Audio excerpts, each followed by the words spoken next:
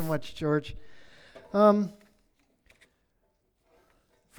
welcome. I see some guests. We just say welcome. Really glad to see you here. You're walking into a construction zone, basically. That is what the Lord is doing in our lives, our hearts, our homes, and our church in these days. I guess you would say that we're in a building season. And I know after doing this for more than 20 years, 25 years actually, we've had lots of building seasons. And they always start, this is why the Bible says, don't despise the days of small things, because small things grow into big things as the Lord enables them to grow. So we've been through that lots of times. We've built and rebuilt things. They're actually wonderful seasons of time in the life of the church to be able to have vision and to build things. And we believe in these days, this is building season, that the Lord has given us vision and a blueprint for something that He wants us to build. And He's also, what to build and how to build it. And we're believing basically three things. As we've prayed and talked and everything, we believe that the Lord is emphasizing some things to us in these days. First, He's emphasizing the value of small groups. The value of small groups. It's important to Him. He's emphasizing the value of big groups too, the idea of all getting together and doing something. So He's emphasizing the value of us getting together in homes and doing something, and us getting together all in the building and doing something.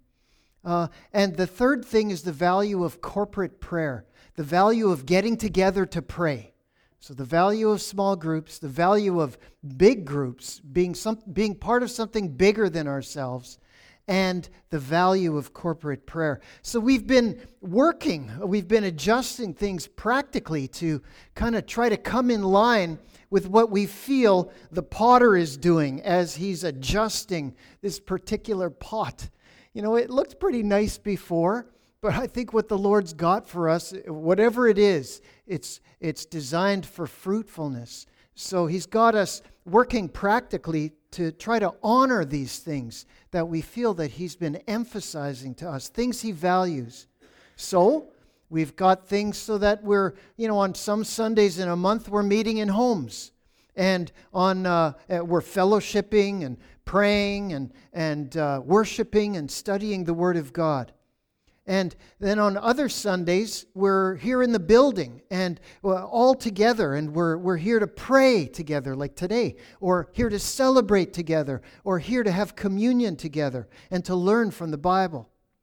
So just to kind of do a little vision cast for this half hour of prayer that we have in mind after this. When people are called by God to build something, how do the builders build? That's an important question for us in our individual lives and in our households and in our church as well. When the Lord calls people to build something, how do the builders build? We can look to the Word of God and we can find all kinds of great examples of people who were called by God to build something. There's all kinds of builders in the Bible. Noah, he was a builder, and God called him to build something and he built it. There's David, all that David built, the kingdom that he built with him as king, and he sort of laid down the groundwork for the temple and then passed it along to his son Solomon, who was a builder, and he built the temple of God in Jerusalem. There's all kinds of builders. Today, we're going to look at Nehemiah a little bit. Nehemiah was a man who was called by God to build something. And he was given a blueprint, vision and a blueprint. And so we're going to be looking particularly at Nehemiah chapter 3, first of all. So while you're kind of getting there, I'll give you a little bit of background. We could say that Nehemiah was a repairer of broken walls, because that's exactly what he did. near the end of Israel's time of exile in Babylon, that was about the mid-400s BC, God gave Nehemiah vision and a blueprint to rebuild the walls of Jerusalem, which were severely damaged. As you may remember or recall, that during Nebuchadnezzar's invasion of Jerusalem, the walls were just rubble. I've heard the word rubble actually a couple of times today. The walls were rubble, just a heap of stones and dust, and the wooden parts were all burned out. Anyways, Nehemiah and a team of people came to Jerusalem. You can read all about it in the book of Nehemiah. It's a great book to read if you've never read it before. And it details the miraculous chain of events that allowed Nehemiah and a team of people to go to Jerusalem, survey the damage, and then begin to build the walls. And they actually managed it, spoiler alert, 52 days. They managed to get that thing done in 52 days. And that was a miracle as well. So when they started, they focused on the gates, actually, because the gates, they were real important parts of the wall. There was the gates and then the connecting walls. There was these gates were burned out. They were made of wood, the doors and everything, so the gates were in a heap. And I'm going to start at Nehemiah chapter 3, and just very quickly, this is the whole chapter is about them rebuilding these gates, and it's sort of a list of all the people who helped do the work.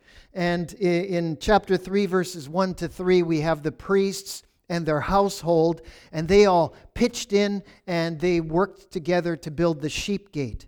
And then I'm going to pick it up in verse 3 and read verses 3 to 5. Verse 3. The sons of Hassenaah built the fish gate. They laid its beams and set its doors, its bolts, and its bars, and next to them Meremoth, son of Uriah, son of Hakkoz, repaired. And next to them Meshullam, the son of Berechiah, son of Meshezabel, repaired. Next to them Zadok, the son of Baanah, repaired. And next to them the Tekoites repaired. But their nobles would not stoop to serve their Lord. Ooh, just this little shot at the end. I'm sure that these nobles from the Tekoites would have liked to get that back somehow because they ended up listed in the Word of God, which has gone through all these generations and everything, as the people who wouldn't help these particular nobles. I guess they thought, that's not my job, or my hands aren't made for this, or the other people should be doing this work. Well, I've got to tell you that when you go through all of chapter 3, you come to a conclusion, and that is when God's people are called by the Lord to build something for them. How do the builders build? They build all together. They chip in. They pitch in. Everybody is needed in some fashion, not because there's some, the guy with the blueprints is saying, yeah, I need you for this and I need you for that. It's actually the Lord who does that. The Lord says, I've got a group of people building something. Everybody is needed. And chapter 3, Nehemiah chapter 3, I just read you a couple of verses. So many people involved, so many people needed. So when God's people build something that God calls them to do, they build all together. Now Nehemiah and all the people, by the way, if you're taking notes, that's point 1, that when God's people have something to do that God gives them, they're all in. We build together. That's how the builders build. Nehemiah and all the people, they pitched in and they rebuilt 10 gates, actually, in this fashion. Those gates, they started out as heaps of rubble and charred wood.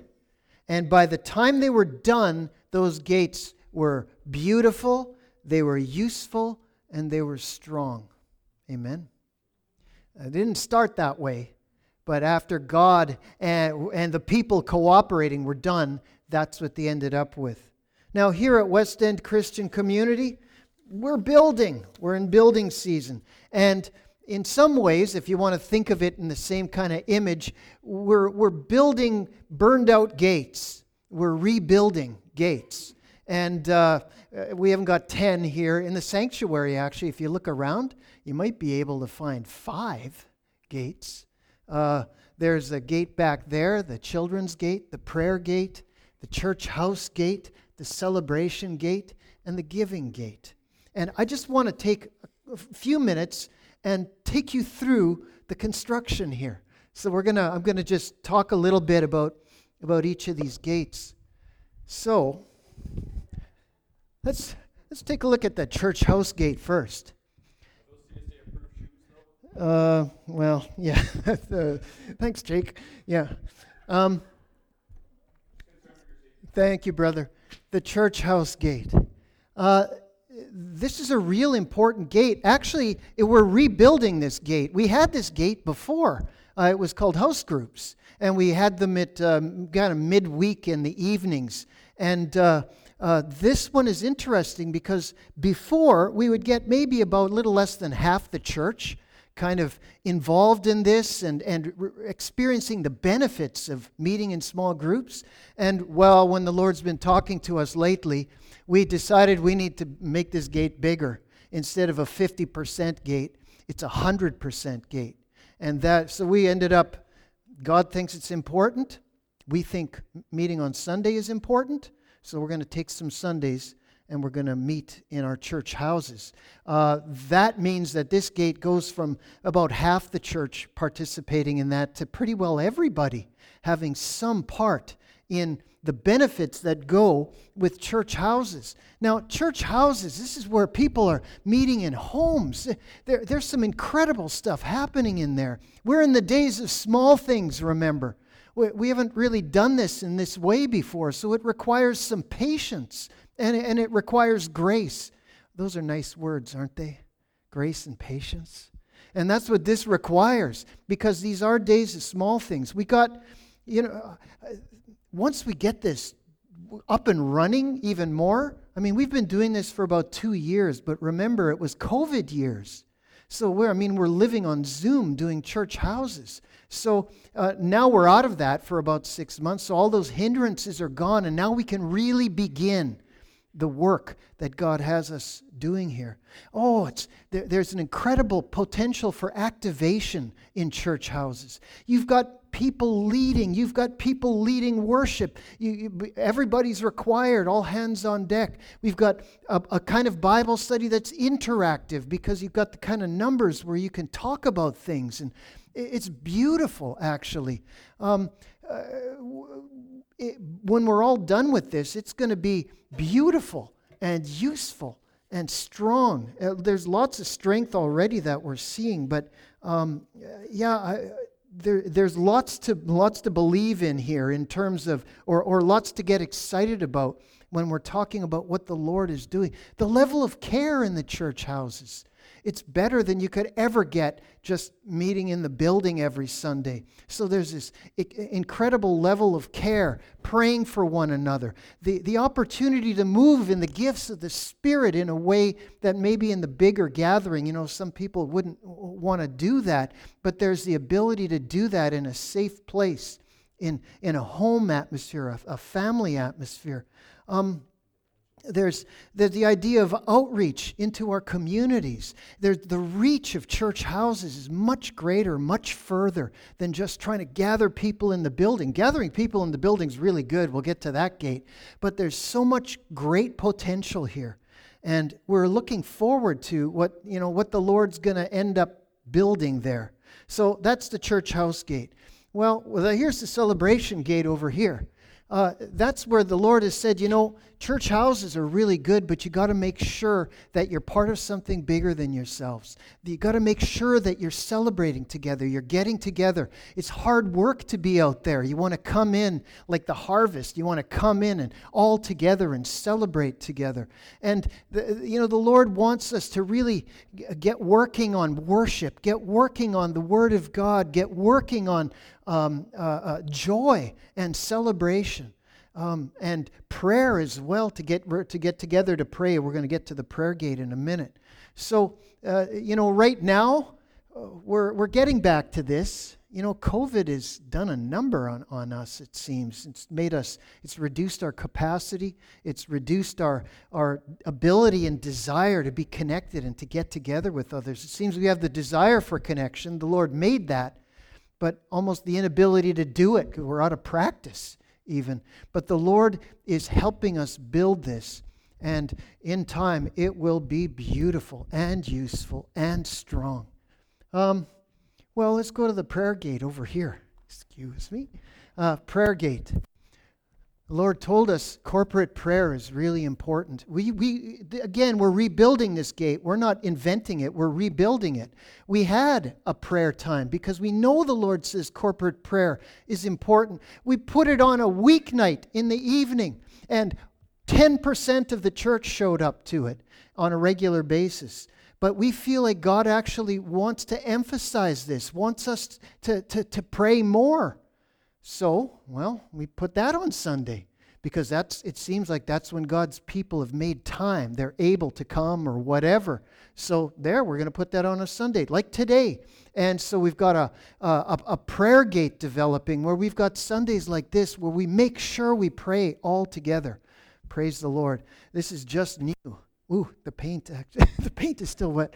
It's just new, but in time, this will be beautiful and useful, and it will be strong for the glory of God. Now let's take a look at another gate here. Oh, the children's gate back over here. The children's gate, again, we're rebuilding this gate. In fact, most churches are trying to rebuild this gate right now. After COVID was over and everybody's coming back to church, it seems like there's just a reluctance for people to give of themselves. And that's being broken, praise the Lord. We just heard from Jen that we've got enough teachers now and helpers to have 2 classes for the kids. You know what? 6 more teachers, and we've got 3 classes. So we're in building stage right now. This gate it's got a new feature to it. And the new feature is that what Jen is, our children's ministry coordinator, what she's doing is she's got themes that run right through these Sundays, all the way through to the church houses as well, and then right into the homes. Materials and support and all kinds of things to help parents come into this idea that they're the first teachers of the children in spiritual things, in kingdom things, and then in the church houses, and then up into these all-week gatherings. So the children's gate, that's going to be beautiful and useful and strong. And now the giving gate over here, again, it's another one that churches are really having challenges with. As COVID has come out, a lot of churches are finding that the giving just isn't there, and they're struggling. And just talking with other leaders and stuff. This one has got a practical side to it. We're sitting in a building, and there's electricity in the building, and we need to pay all those bills, and et cetera, et cetera. So, and George and I, that puts food on our table, and all of that. There's all these practical things that go with giving. It's not just some big machine that wants a bunch of money. These are like it's just actual people, and it's actually a building, and et cetera, et cetera. And supporting missionaries. We have a whole group of missionaries that rely on the giving that come into this house so that we can give it out in the various areas that missions go. So this giving gate, it's coming along. We're a little bit behind, as you've probably heard in the e-bulletins and things, but we're trusting the Lord. There's another aspect to this. It's not just about money to support the stuff. It's about changing something in our hearts. A church that has a giving culture or a giving mentality is a church that they understand something. Jesus said it. Give. What does he say next? And it'll be given to you. Pressed down, shaken together. The ideas of like grain and like, you're kind of gathering it in. Pressed down, shaken together so that there's lots, that it can be lots there running over into your lap. And then Jesus says, you know what? The measure that you use to give, That's the measure God uses to give back to you. So you use a thimble, God gives you a thimble. So if we want to grow in this grace, then this gate, this is going to be beautiful and useful and strong. And we're working on that one. Was that 5? Yeah? Okay. So here I am running back now. Okay. Just to finish it up. Back to Nehemiah. This was no easy task for Nehemiah and the return to exiles. There wasn't a lot of them, and there was a lot of work to do. They were stretched. And to make matters worse, there was stiff opposition from the neighbors. Sanballat the Horonite, and Tobiah the Ammonite, and the Ashdodites. So they worked in an atmosphere of opposition, vulnerable to attack. What did they do? Nehemiah 4:9. And we prayed to our God and set a guard as a protection against them day and night. And then Nehemiah 4:16 and 17. From that day on, half of my servants worked on construction, and half held the spear, shields, bows, and coats of mail. And the leaders stood behind the whole house of Judah, who were building on the wall.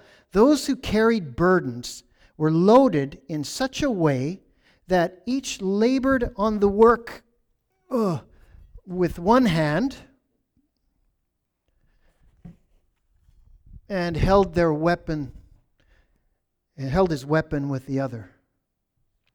So, what do God's people do when God calls them to build something? They work hard and they pray hard. Now, God has called us to build something for Him.